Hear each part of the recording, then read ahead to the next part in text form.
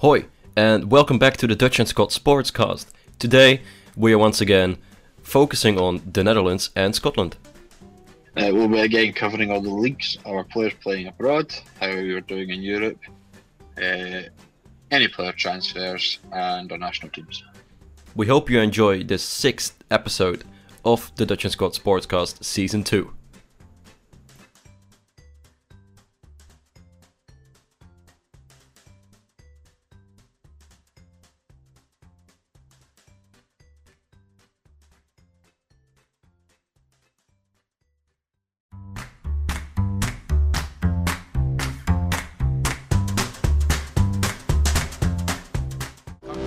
Malen en de goal. Ja, natuurlijk. Nakamura. His first Old goal.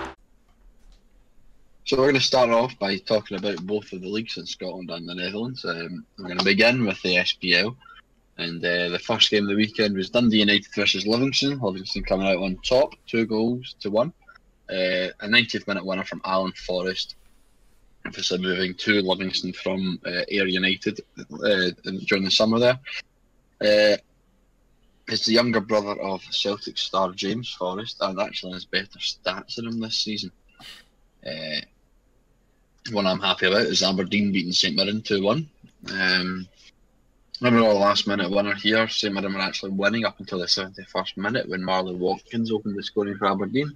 And Lewis Ferguson got the winner in the 90+1 minute. He's the nephew of Barry Ferguson. Do you know him?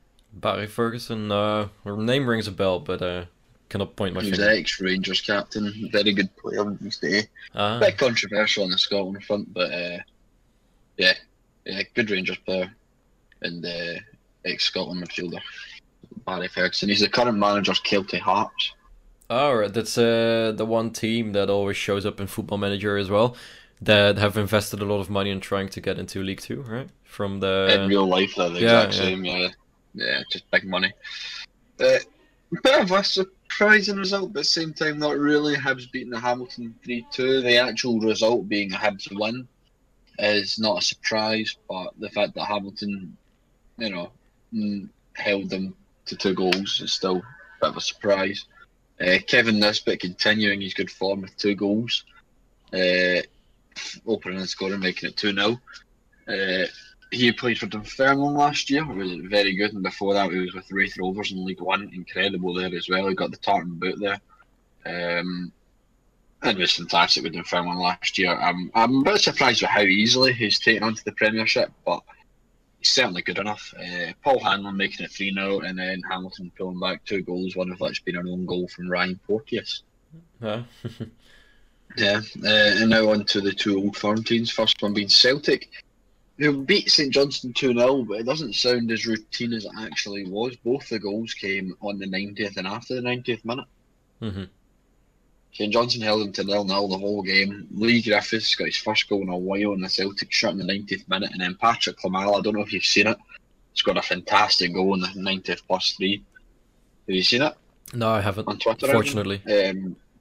Yeah, he was played through and he was half to the edge of the box, but he got straight back up and carried on running and put it past the keeper. It was very good. Yeah, Celtic, bit poor. They really need to sort out their form. The Old Firm's coming up. Mm-hmm. And their form lately hasn't been the best. They've been winning, but it's not been very pretty. It's been quite lucky, if I'm honest. And whereas their other counterparts across the city, Rangers, beat Ross County 2-0 as well. Routine. James Tavernier penalty, 17th minute. Brandon Barker goal in the 88th. Rangers still looking the better side for me. I think that the Old Firm next weekend is really Rangers to win. Oh, alright. Yeah, it's a lot of penalties, right, for Rangers? Yeah, they always get penalties and then they always complain on Twitter they don't get penalties, or that the referee's all against them. But no, they got... they've had a lot of penalties lately. It might just be a case of they've got a lot of attackers that are very good and like to wind up the defence. Mm-hmm. But yeah, there is a famous kind of phrase among Celtic fans where if someone says, "Oh, 1-0 Rangers," who said who scored the penalty. That's the kind of Alright. The other thing I want to quickly talk about, just talk about the main ones, are the Betfred Cup's back, which means the lower league of football got their first competitive games. They were played on Tuesday and Wednesday night this week. There wasn't many main results. Dundee beat Forfar, and an Athletic beat Hamilton 3-1. Alright. Which is a bit of a surprise. And an Athletic, in fact, one of the goal scorers you'll know him, Matthias, is Jack Purdia. Ah, yes. Familiar name. Familiar FM name. Hero, yes, FM Hero, but he's an ex-Morton player, he's now at an Athletic. He scored when Hamilton losing 3-1. Livingston beat Edinburgh City 5-1. That's a bit of a local-ish one. Mm-hmm. Falkirk beat Kilmarnock 3-0, which is a bit of a surprise as well. Oh, yeah. Yeah. Aren't Falkirk League 1 now? Falkirk are still League 1, yeah. There's going to be an interesting league to keep an eye on because both Falkirk and Partick Thistle will be going for the title. Yeah. Other results included Hearts beating Inverness. I want to talk about Morton, Queen of the South being Morton Red Team, our first competitive match. We drew 2-2, lost on penalties, so I'm not that upset with it. I saw Rabin Omar assist. Rabin Omar assist, Dutch boy, yeah. We got 2 goals. One from Sean McGinty, which is a bit of a surprise, our centre back, and one from Aidan Nesbitt. Not much of a surprise, he's one of our best kind of attacking options. Yeah. Queen of the South got 2, one from Stephen Dobie, one from Connor Shields. We lost on penalties. You can't really grudge that too much. Penalty is really anyone's game. So that's what it is. I think it just proved exactly what I think this season's going to be. A lot of defensive issues, but still quite good up front.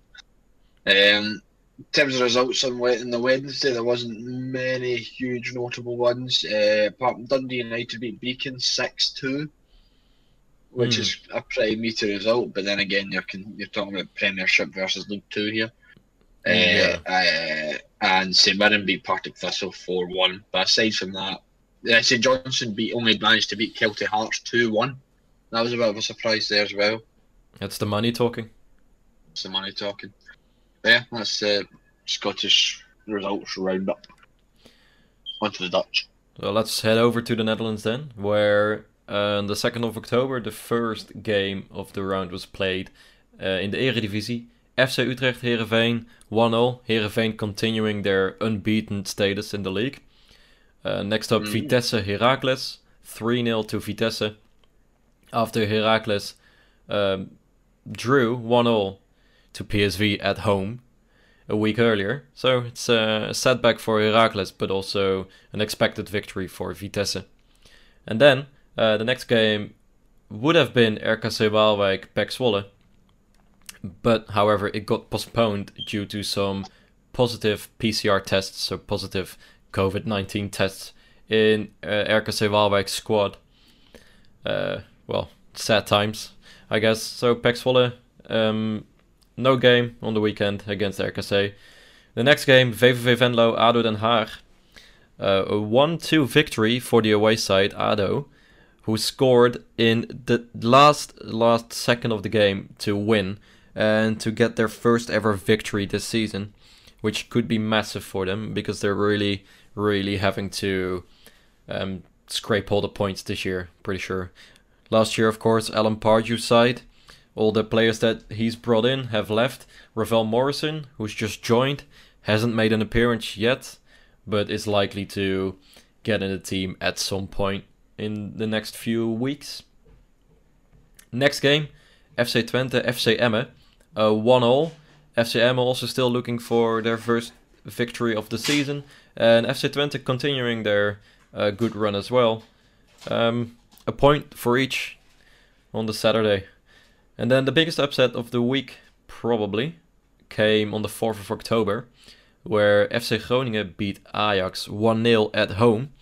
In a game that was heavily dominated by the side from Groningen. Ajax had very little chances, and the chances they had were sloppy. The coach got a lot of criticism for playing Zakaria Labiat as a striker and Tadic on the wing, which apparently is not the best way to play. As you know, Tadic is a very physical player. After a shot, yeah. Sorry, is there Robin back in the Groningen side yet? No, he's not back yet. He's slowly getting back there, so he's training, but he's not fit enough yet to play, and it might take a while because now they'll take it very slowly with him because they have to really take care of how we call him, the man of glass. So it's going to be an interesting one. Then probably the game of the weekend, Sparta Rotterdam AZ. What seemed to be a routine victory for AZ after they went 4-0 up before halftime, even missing a penalty to make it 5-0, turned into a disastrous evening after the game finished 4-4. 4-4 after being 4-0 up at halftime. Incredible. A red card for AZ's keeper made it even more difficult. After a penalty and a few other opportunities, they drew 4-4 at the end of this game, which is probably one of the most unexpected results of the last few years. The next result, Feyenoord coming away 4-1 victors against Willem II. Not much to say about this game, apart from the fact that Feyenoord utterly dominated Willem II. And the last game of the weekend was PSV Eindhoven Fortuna Sittard, 2-0, in which the away side had quite a few good opportunities, where PSV were slacking off after going 1-0 up after 4 minutes by Donjal Malen after an Eran Zahavi assist. Poor game, 2-0 in the end, the victory. A clean sheet, 3 points, that's all that matters in the end. But it's clear that the football needs to be better. Yeah. So that's the roundup for the Eredivisie, which leaves us with the following top 6. 1 Feyenoord, 10 points. 2 PSV, 10 points. SC Heerenveen, 3, also on 10 points. And then Vitesse and Ajax, 4 and 5, both on 9 points. And then FC Twente, who are surprising everyone, 8 points out of 4 games. And then the only team with 0 points so far is RKC Waalwijk, who are on 0 points. Like I said last week, they're proving again that they're the favourites to go down. I forgot to mention regarding the Scottish League, it currently stands at Rangers still on top, with a game in hand on 26 points, Celtic second, 25 points, Hibs third, Aberdeen fourth, Kilmarnock fifth, Livingston sixth, Dundee United seventh, Ross County 8th, Motherwell 9th, Hamilton 10th, St Mirren 11th, and St Johnstone 12th. Hopefully, you can see that Motherwell have turned their form around, as have Livingston. St Johnstone, St Mirren, Hamilton being the real kind of issues now. Yeah, they're not. Both the Saints not doing great. Yeah, hopefully the Paisley Saints will do worse. The bitterness. But, I mean... Oh well, let's head over to the Kitchen Champions League, as I will now start to call it. I would just quickly talk about a few of the games in this league. Again, some unfortunate things happened. I believe, I'm not sure where it was, but the FC Den Bosch Almere City game was postponed as well due to COVID cases. Because as I've probably said before, currently we're not doing too great with COVID in the Netherlands. So it's no surprise. But let's brush over a few games. Go Ahead Eagles, one of the biggest teams in this league, again in poor form, losing 2-3 to Jong FC Utrecht at home. On the same day, the 2nd of October, title favorite NAC Breda won 4-0 against Jong Ajax. Still won every game. And then the biggest defeat of the weekend, I wouldn't say beloved, but for sure my second favorite team, FC Eindhoven, went away to NEC Nijmegen and lost 6-0. Last year when I visited this game, it was 1-2 to the side from Eindhoven.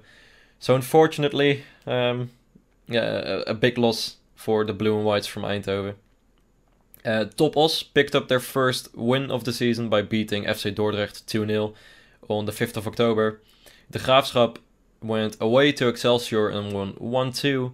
And then the biggest win so far for SC Cambuur away at Helmond Sport, 1-5. Tonight there's a few more games, or there was supposed to be a few more games. De Graafschap NAC Breda got postponed due to COVID cases once more. And the game that is being played tonight is FC Eindhoven Excelsior at 9 o'clock Dutch time, 8 o'clock British time. That leaves the league table with NAC Breda still going strong, 18 points out of 6 games. And then second place Almere City FC, 13 points out of 5 games. Game in hand on NAC, so they could also go on 16 points, which would be an impressive tally. Then third place, no surprise, seeing them up there, Cambuur 13 points. Fourth place De Graafschap 12 points. Fifth place Roda JC 11 points. And then the most surprising team to see here, number 6 is Telstar with 10 points. And then bottom of the table, Helmond Sport with 4 points, who occupy 20th place. Also on 4 points is Top Os in 19th and FC Dordrecht with 4 points in 18th.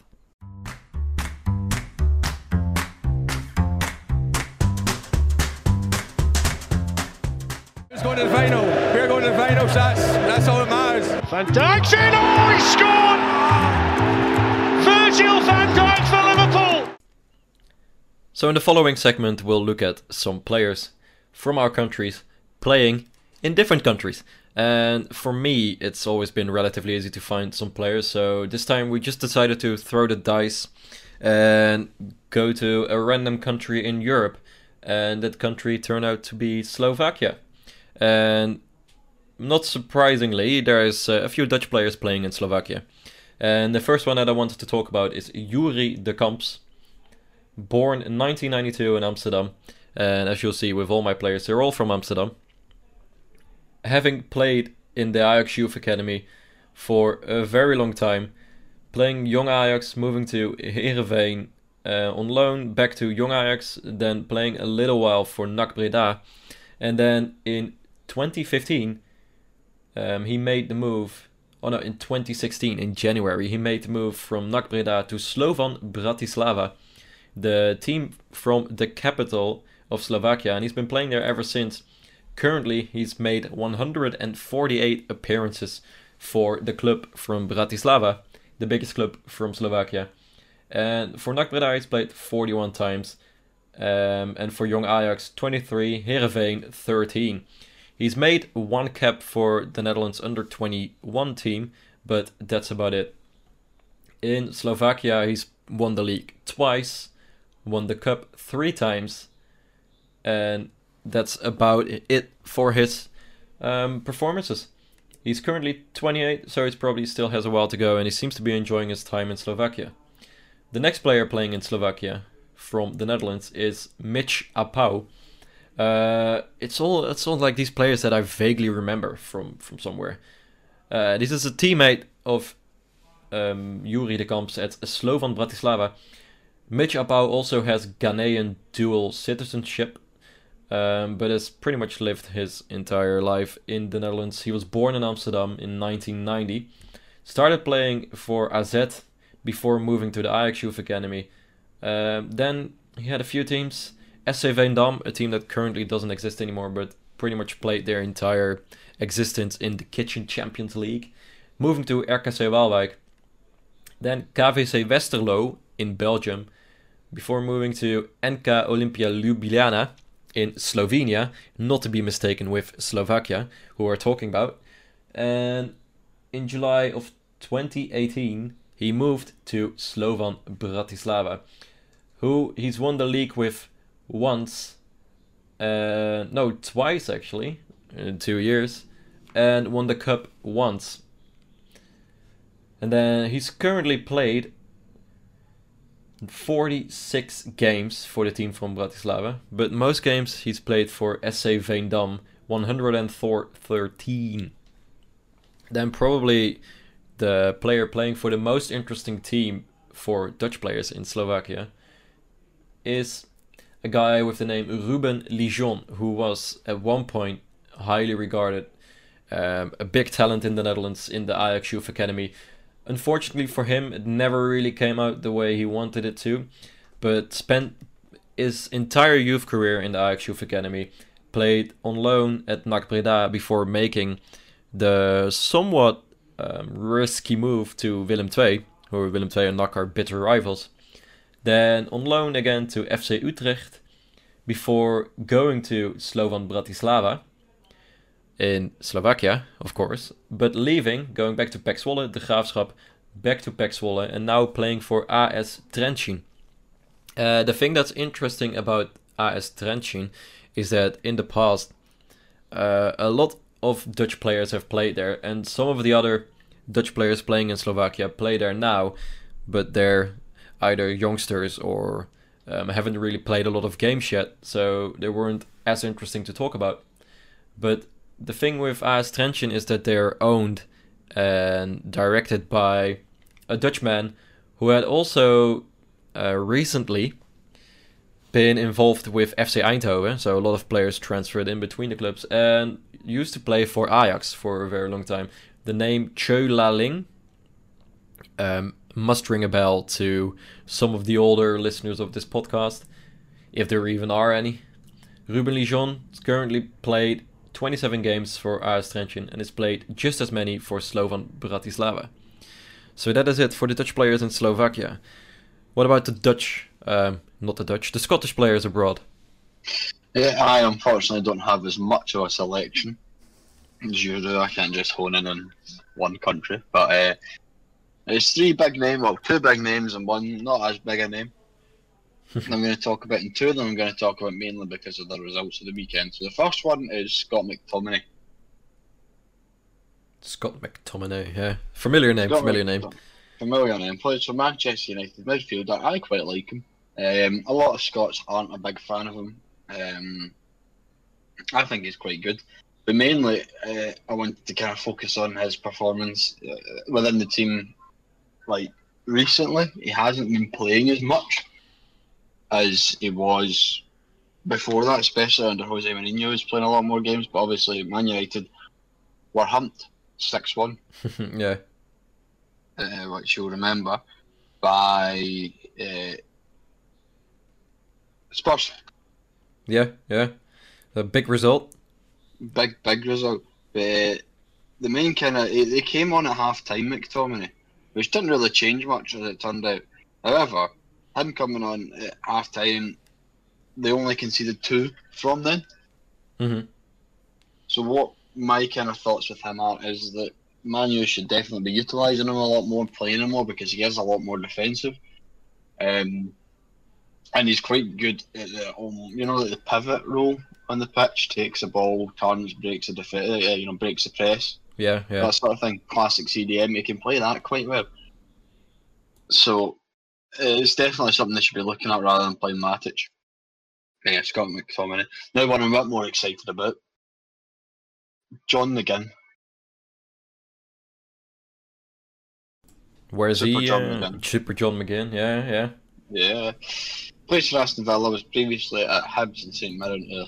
But he's actually from near where I'm from.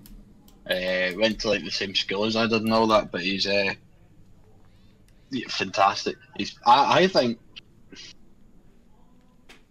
fit, he's probably behind. If it wasn't for Robertson, he'd be Scotland's best player. Scotland's second best player. Yeah. Robertson at an international level isn't great, but Robertson, for what he's done at the club level, you can't deny he's the best.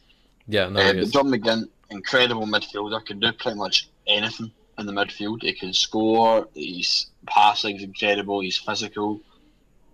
He's an all-rounder. He's one of the best players I've seen in a pitch in the Scottish Championship. When he came on against Morton or St Mirren, changed the game, incredible. But he played a very essential role in Aston Villa's thrashing of Liverpool. Yeah, I mean, it was an amazing result. 7-2 to Aston Villa.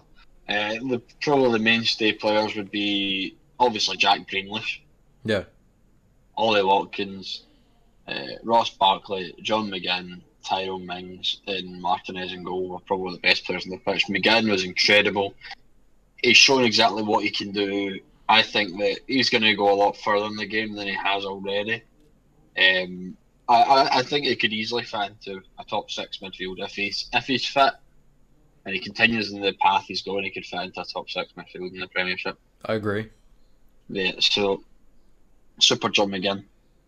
My third one plays for Forest Green Rovers at the minute, and he currently has the highest chance creation stat in the whole of England.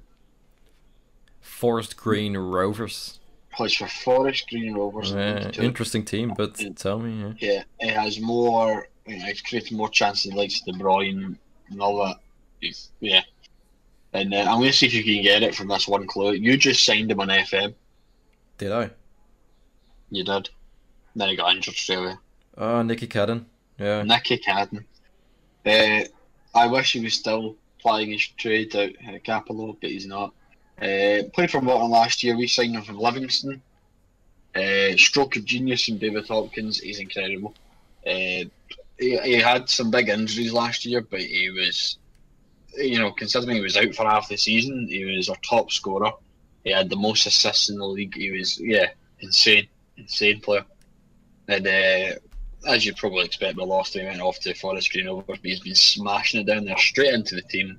As I said, most chance creations, and he's definitely something to keep an eye on. I don't know if he'll make it all the way to the Premiership, but I think he'll definitely do bits in the kind of Championship, League 1, League 2. I think he'll definitely do.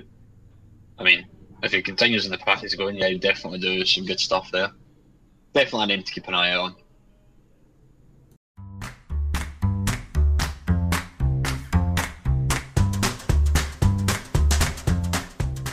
Scotland gave me the chance for my career, but without Scotland, I mean, God knows where I would have been. Yes, I cannot wait to play for the club. So now we're going to discuss a little bit about transfers, either involving Dutch or Scottish players or in our leagues. Obviously, transfer deadline day is just passed for both the Scots and the Dutch, so a lot of stuff to talk about regarding them. I know that Matthias is buzzing to talk about one transfer in particular, but we'll get onto that one, alright? yeah, you'll go first. Yeah. I'll contain myself.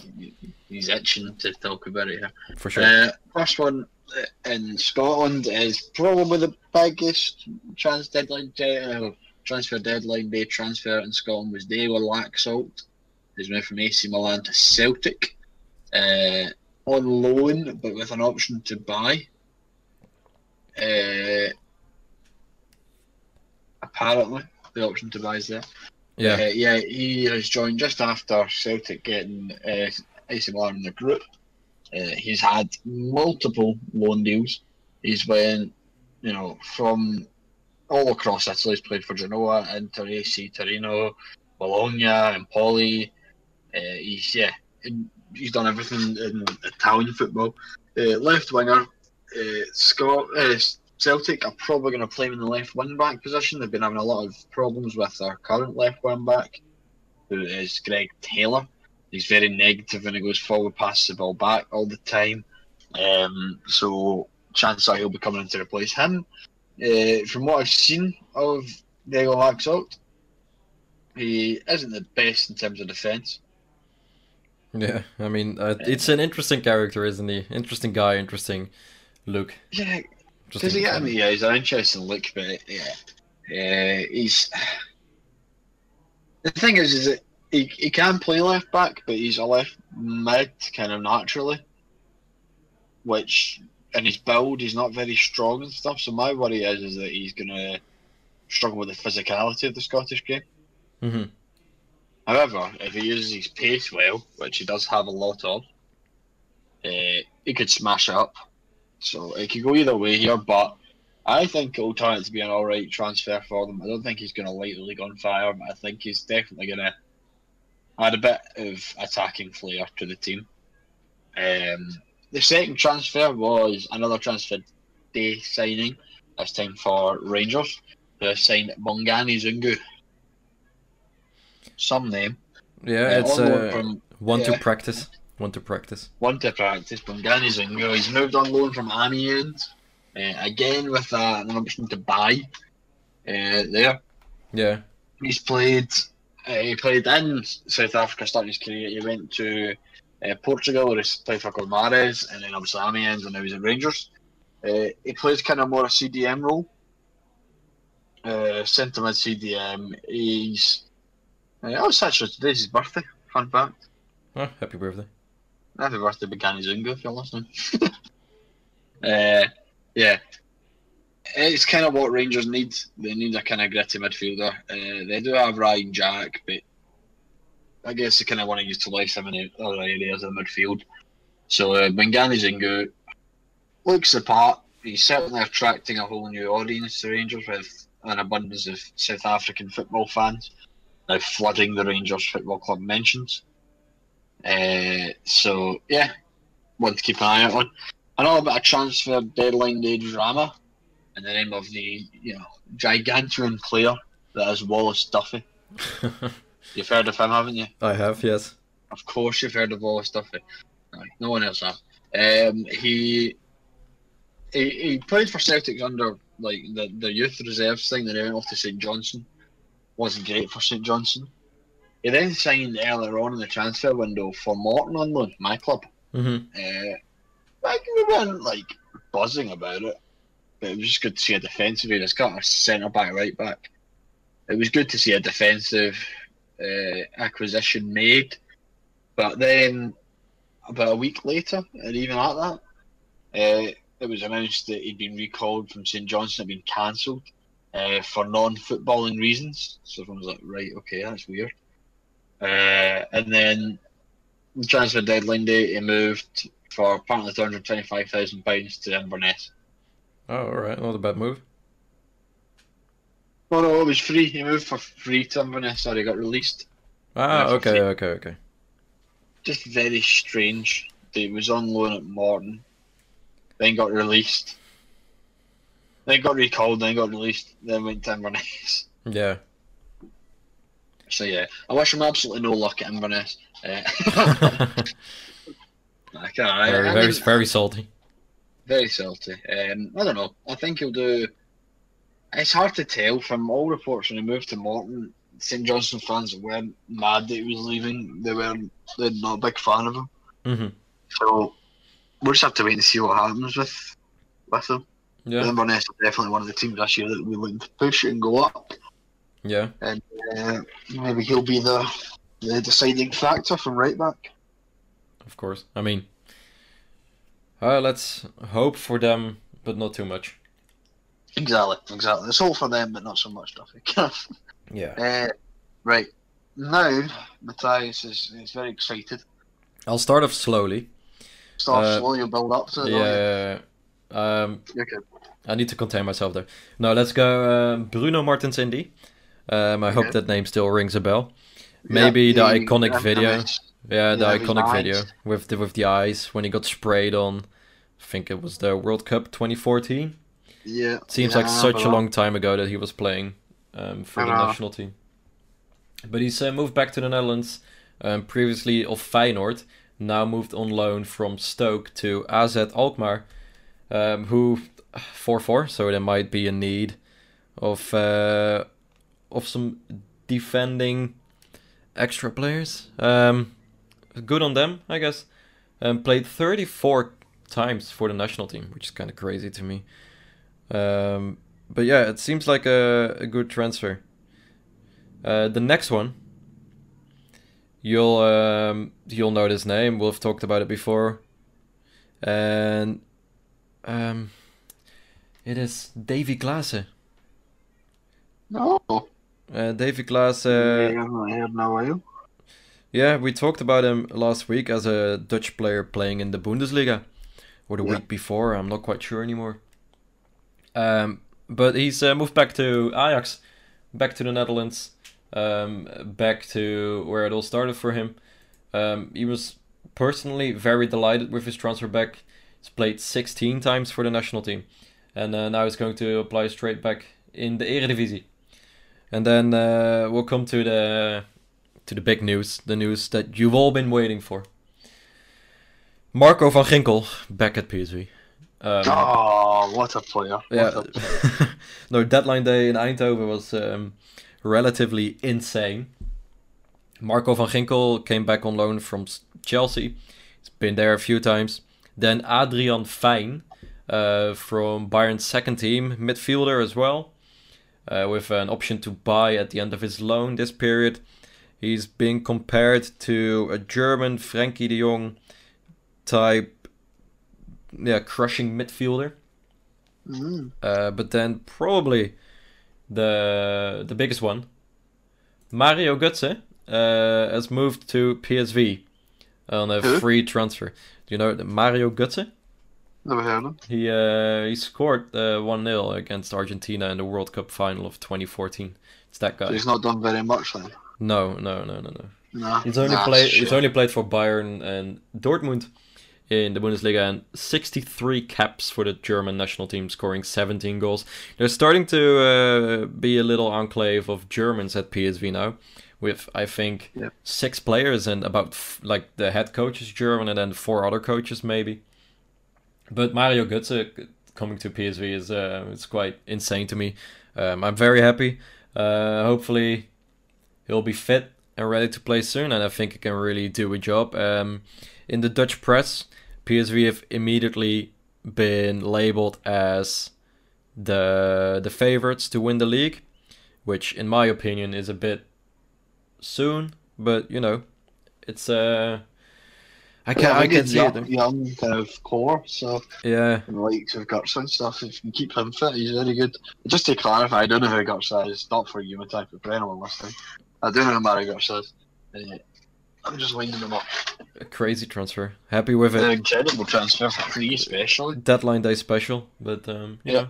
If you keep him fit, you've got best player in your league. Yeah. Let's see what happens with that. Hopefully, he'll be decisive in getting us the league this year. Let's hope for that.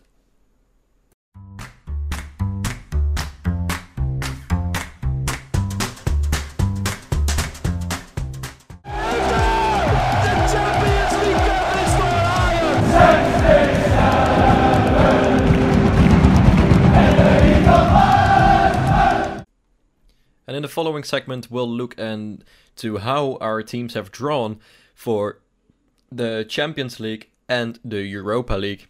We talked about the last few qualifying rounds recently. And I believe it was last week, the rounds, or the groups were actually decided. There's one of our teams in the Champions League, and it's Ajax. And they've been drawn into Group D. One of the toughest groups and teams they could get, in my opinion. They were in Pot 2, got drawn with Liverpool from Pot 1, Atalanta, probably the hardest team you could have drawn from Pot 3, and FC Midtjylland, the team from Denmark. Tough group.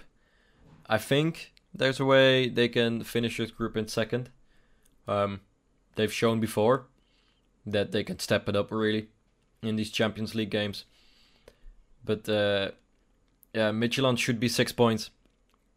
But then against Atalanta, anything can happen. And I mean, Liverpool it's likely that you'll lose two games. But I mean, do you expect anything from this group?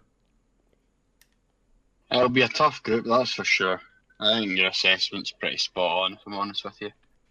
Yeah, so we'll just have to wait and see what happens. It's already quite soon that the first games are going to be played. I think next weekend we'll have the return of the leagues, and after that I think the first midweek is already international football. So it'll be a very thick and fast schedule, but hopefully they can power through. It would be good for Dutch football if they can make the next round again. Then let's quickly head over to the Europa League, where the Netherlands have 3 teams. From Pot 1, we had PSV getting in a group with PAOK Thessaloniki, FC Granada, and Omonia Nicosia, which is, in all due respect, a group which they should be able to finish first in. Although PAOK and Granada could be some tough opponents. Omonia and Nicosia should also again be 6 points from 2 games in my opinion. Any thoughts on this group? Again, yeah, Omonia and Nicosia should be easy, really. Mm-hmm. I have to admit, you've got, if fans are allowed, you'd have a few nice away days there. Yeah, I would love to go. If everything was normal, I would have booked 3 trips already. Yeah, I mean, I think I messaged you right after the draw. Yeah. Saying that when you drew PAOK, I thought there's no way, because we've spoken before about Matthias' trip to Thessaloniki when PAOK won the league. Mm-hmm.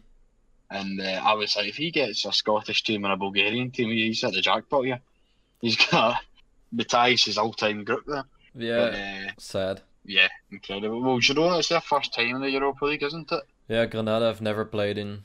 Granada's I've never played in Europe before. Yeah. But I mean, they come from La Liga, so it's always you always have to expect at least something from a team that has qualified from such a division. So we'll have to wait and see. Yeah, it'll be tough, but hopefully not. I think it's definitely PSV's group to win. Really, I don't think there's any kind of viable contenders to the league. Nah, I think I think they should have it. But Group F, it's probably the hardest group out of any of these, of the Dutch teams at least. It is Napoli, Real Sociedad, AZ Alkmaar, and HNK Rijeka. Napoli, Real Sociedad. I mean, difficult teams. La Liga, Serie A. Napoli, of course. I mean, it's always a contender in these European competitions. And then the big unknown team, Rijeka, a team from Croatia, can always cause an upset. There's obviously the big team, Dinamo Zagreb, but I think the teams below Dinamo Zagreb could just as well prove to be difficult opponents for AZ. Especially seeing how AZ have started the league, they really need to find their form, especially when all these games are coming up. I think they will struggle, and I don't think they will make it out of this group, sadly. And the last group where we'll find a Dutch team is Group K, which has CSKA Moscow, Dinamo Zagreb, Feyenoord, and Wolfsberger AC. It's a tough group to really make any hard comments about. I think any of these 4 could qualify for the next round. Wolfsberger, I'd say, is probably the most unknown team, but coming from the Austrian division, teams have caused upsets before. Last year with Las Klins, who were proving to be a very difficult side to play against, and they knocked out AZ and PSV. So I think it will be a very difficult group for Feyenoord, but I think they can make it through. I could also see them finishing 3rd as well. Like last year, they didn't perform very well. But this is a tough group to call. What would you say? Yeah, like you said, I think Wolfsberger will probably have more than... Like, they'll be underestimated by a lot of clubs, and as we've shown in the Europa League before, that tends to be the club's greatest downfall, is underestimating another team. So, another tough one. Again, they're not in the best of forms, are they?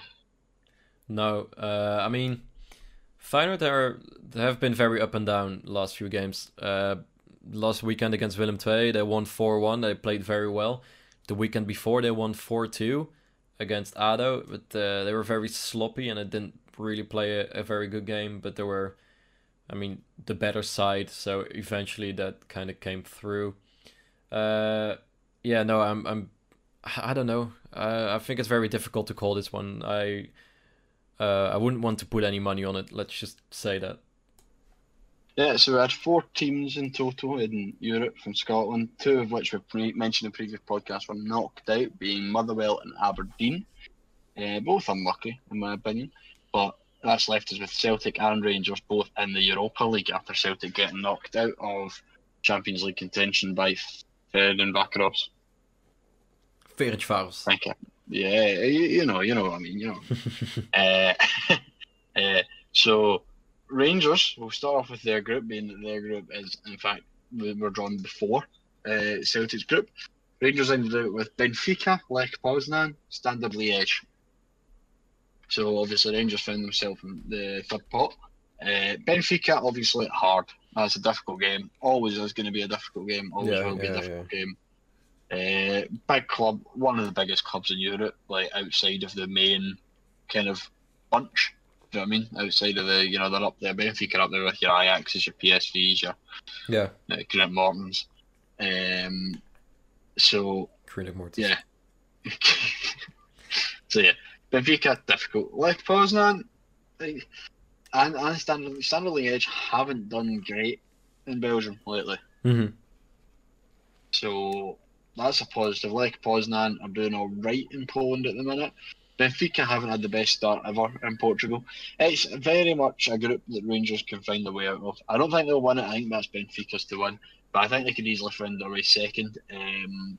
They're very good in Europe. They've proven that. They beat Galatasaray. I would say Galatasaray are harder than Poznan and Liège. Maybe nearly as difficult as Benfica, and they managed to beat them 2-1. So, yeah, I think that Rangers will do well based on their current form, based on European form, based on how Steven Gerrard has done in Europe with them. I think they'll make their way out of that group. How far after that depends on draws, but I think that's. Would you agree? That's a very qualifiable. Qualifiable group. Agree for sure. Yeah.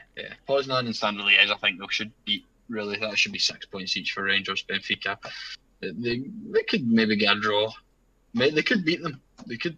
But they need to have a good day. But they can for sure. Yeah. On to I would say the most difficult group in the entire competition. Would you agree? I would, yes. So Celtic were in pot 1, so obviously the first one drawn in that group. They managed to get in pot 2 Sparta Prague. Difficult. Pot 3 AC Milan and pot 4 Lille. Yeah, it's really the unluckiest draw they could have had. When they got Sparta Prague, I thought, right, that's difficult, but it's not, the worst they could have got. There was, of course, in pot 2 the likes of Leicester City, Real Sociedad and stuff. Yeah. But they ended up with Sparta Prague. I thought that's good. Then they got AC Milan. I'm like, oh no. So AC Milan, and actually the hardest team there, in my opinion, is Lille. Lille have been overperforming for the last few years in the French league.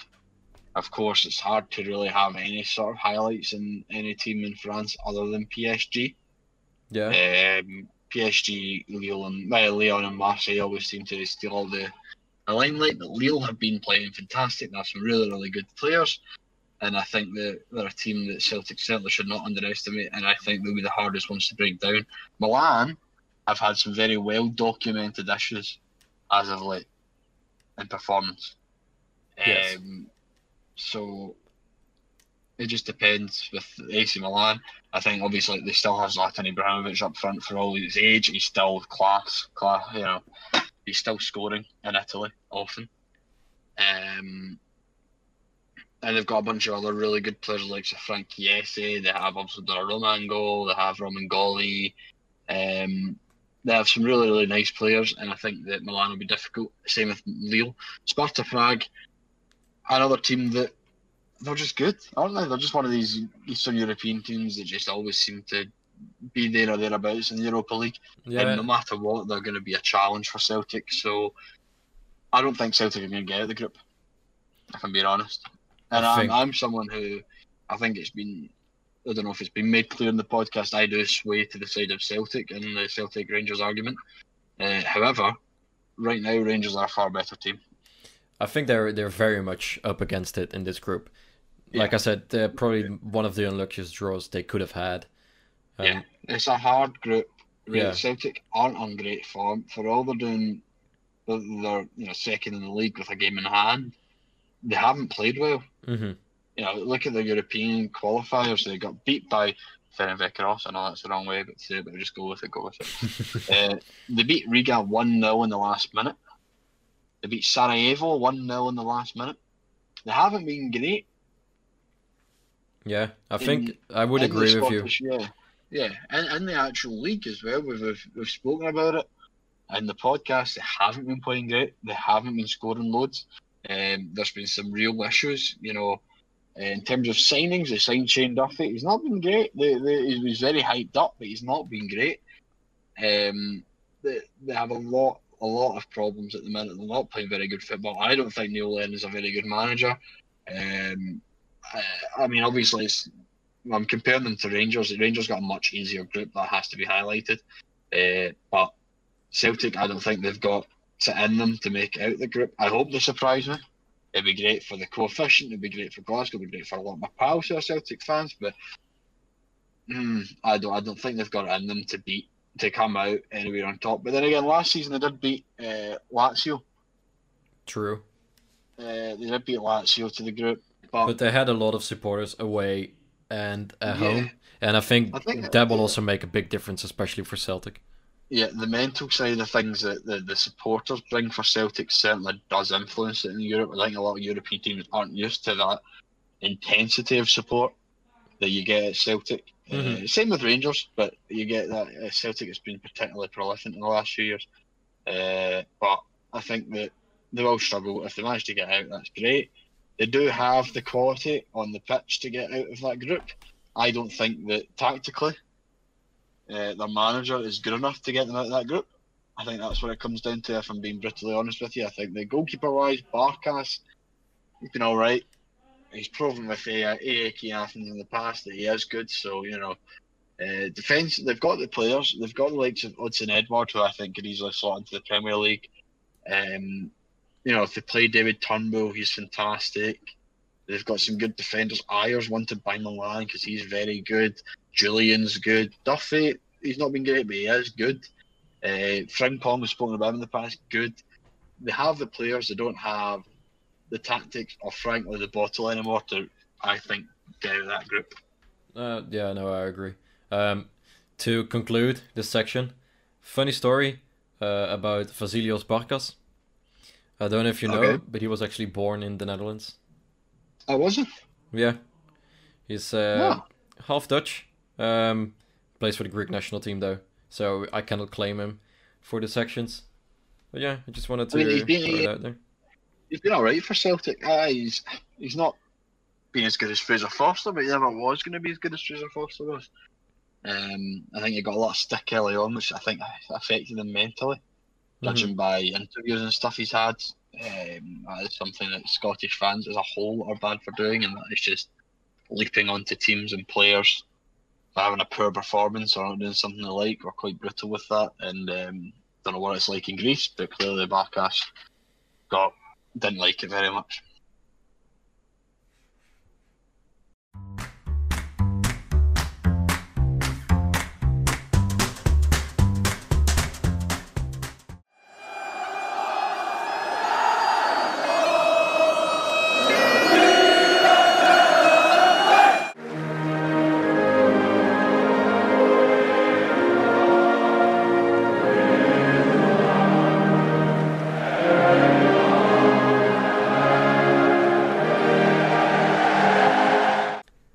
And in our final section, we're going to look at our national teams.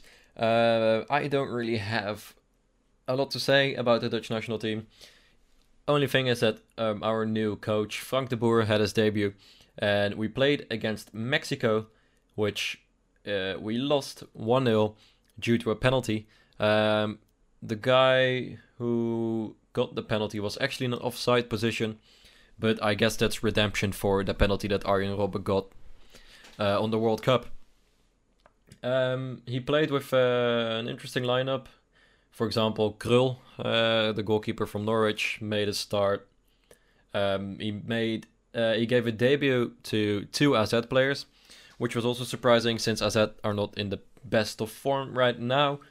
But the highest probability for all these changes is the fact that on I think it's Sunday, the 11th, and then somewhere midweek, there's games scheduled for the Nations League, and the Netherlands are playing away at Bosnia and Herzegovina and away to Italy. 2 games,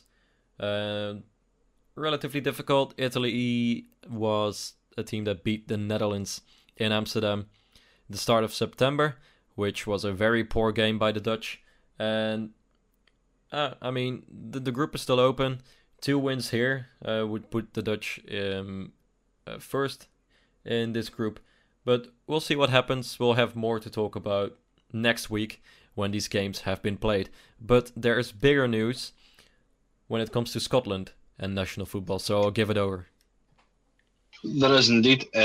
So we'll take it back a wee bit. We got the selection advice, the team selections from the 23 squad.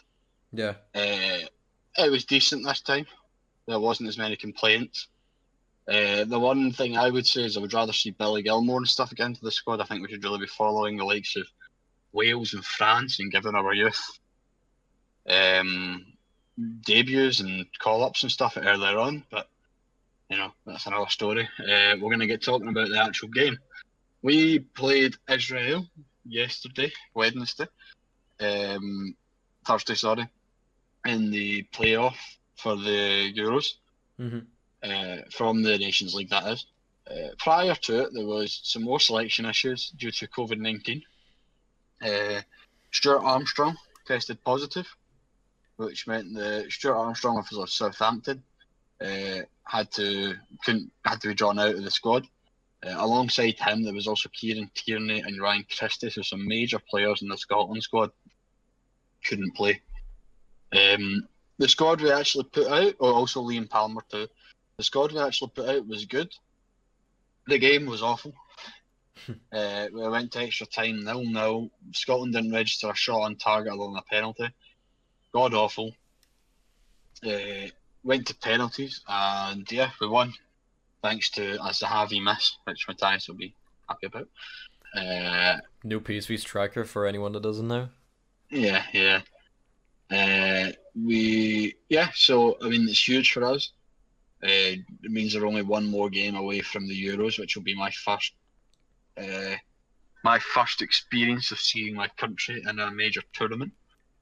Matthias always goes on about, oh man, it was so sad watching my team lose the World Cup final. It's like, well, you made it to a World Cup.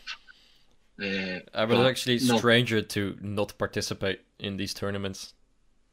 Yeah, well, yeah, you didn't participate for it. Yeah, you know how I felt for you. So we are against Serbia next on the 12th of November. Tough game. I was more afraid of Norway. I said this to Matthias last night. He was surprised to hear that. He thinks Serbia's a harder squad. However, I think Norway. I was mainly worried about our 2 centre-backs having to deal with Erling Haaland, if I'm honest with you. But Serbia are tough all around. They have players like... The midfield in particular is terrifying. I think, like what you said, that Norway might have the more famous individual players, which consists of like maybe 2 or 3. But I think as a whole, the Serbia squad is stronger. It is. I think Serbia, I mean, they're definitely going to be hard to play against. They have, Blankovic-Savic, Tadic, Maksimovic, they have Mitrovic, they have Kolarov. They've got quite a hard squad.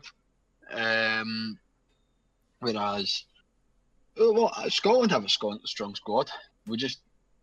I'm not disagreeing with that, but I think, for the biggest game in Scotland's recent history. I think head-to-head, I think we have more English Premier League players than the Serbian squad has. Yeah, but they also have players playing in La Liga and Serie A and in France. But the way I see it is if our players actually turn up. Andrew Robertson never turns up for Scotland. I love Andrew Robertson, but he never turns up for Scotland. I don't think he's put in one good performance in a Scotland shirt. If he turns up, he's the best left back in the world. I mean, the thing is, it's one game. You need one good performance, so anything can happen. Yeah. It's still football, but... Well, that's true. But we've got, Andrew Robertson has class. Lee Cooper's been putting in good performances for Leeds. Mm-hmm. McKenna, when he's fit, is good. He's off to Nottingham Forest, but he's also very good. Right back, shocking. Palmer isn't great, right? We know that, neither is Stephen Hodoro. Midfield-wise, John McGinn, on his day, we spoke about him earlier, incredible player. Yeah. When he's fit, he's incredible. Stuart Armstrong, brilliant when he's fit. Ryan Jack, brilliant when he's fit. You know, there's so many good players. We've Scott McTominay, who when he puts in a good performance is class. We've seen that with Man United. You know, attacking wise, we have options. You know, we have we don't utilise our players. We've got big, strong strikers in Lyndon Dykes and Ollie McBurney, but we don't utilise them at all.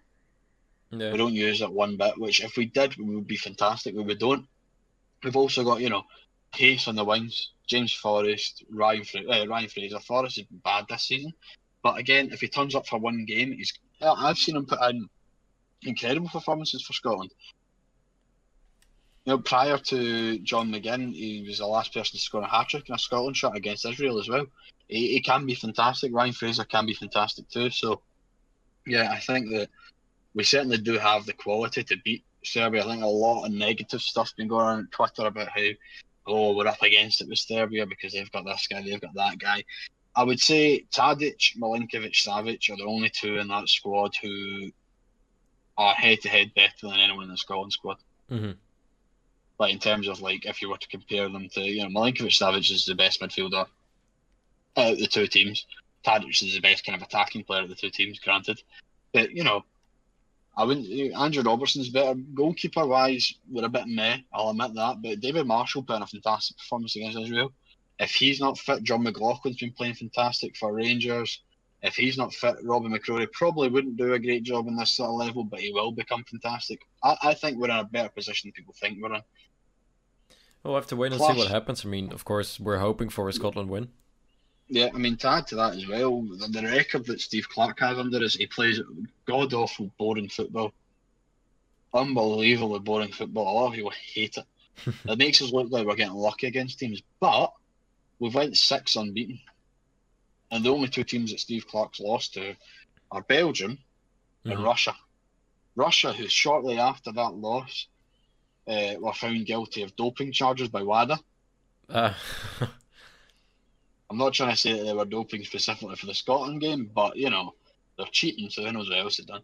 And Belgium, who I was at that game, and I can tell you right now, that performance by Kevin De Bruyne in that game is the best live performance I've ever seen. I mean, Kevin De Bruyne is world class, and if he turns up, he turns up. He played in the wing, and no one got near him. Yeah. I wasn't even mad when we lost because I was like, you can't play against that. It's the best live performance I've seen. Incredible. Yeah, it's very good.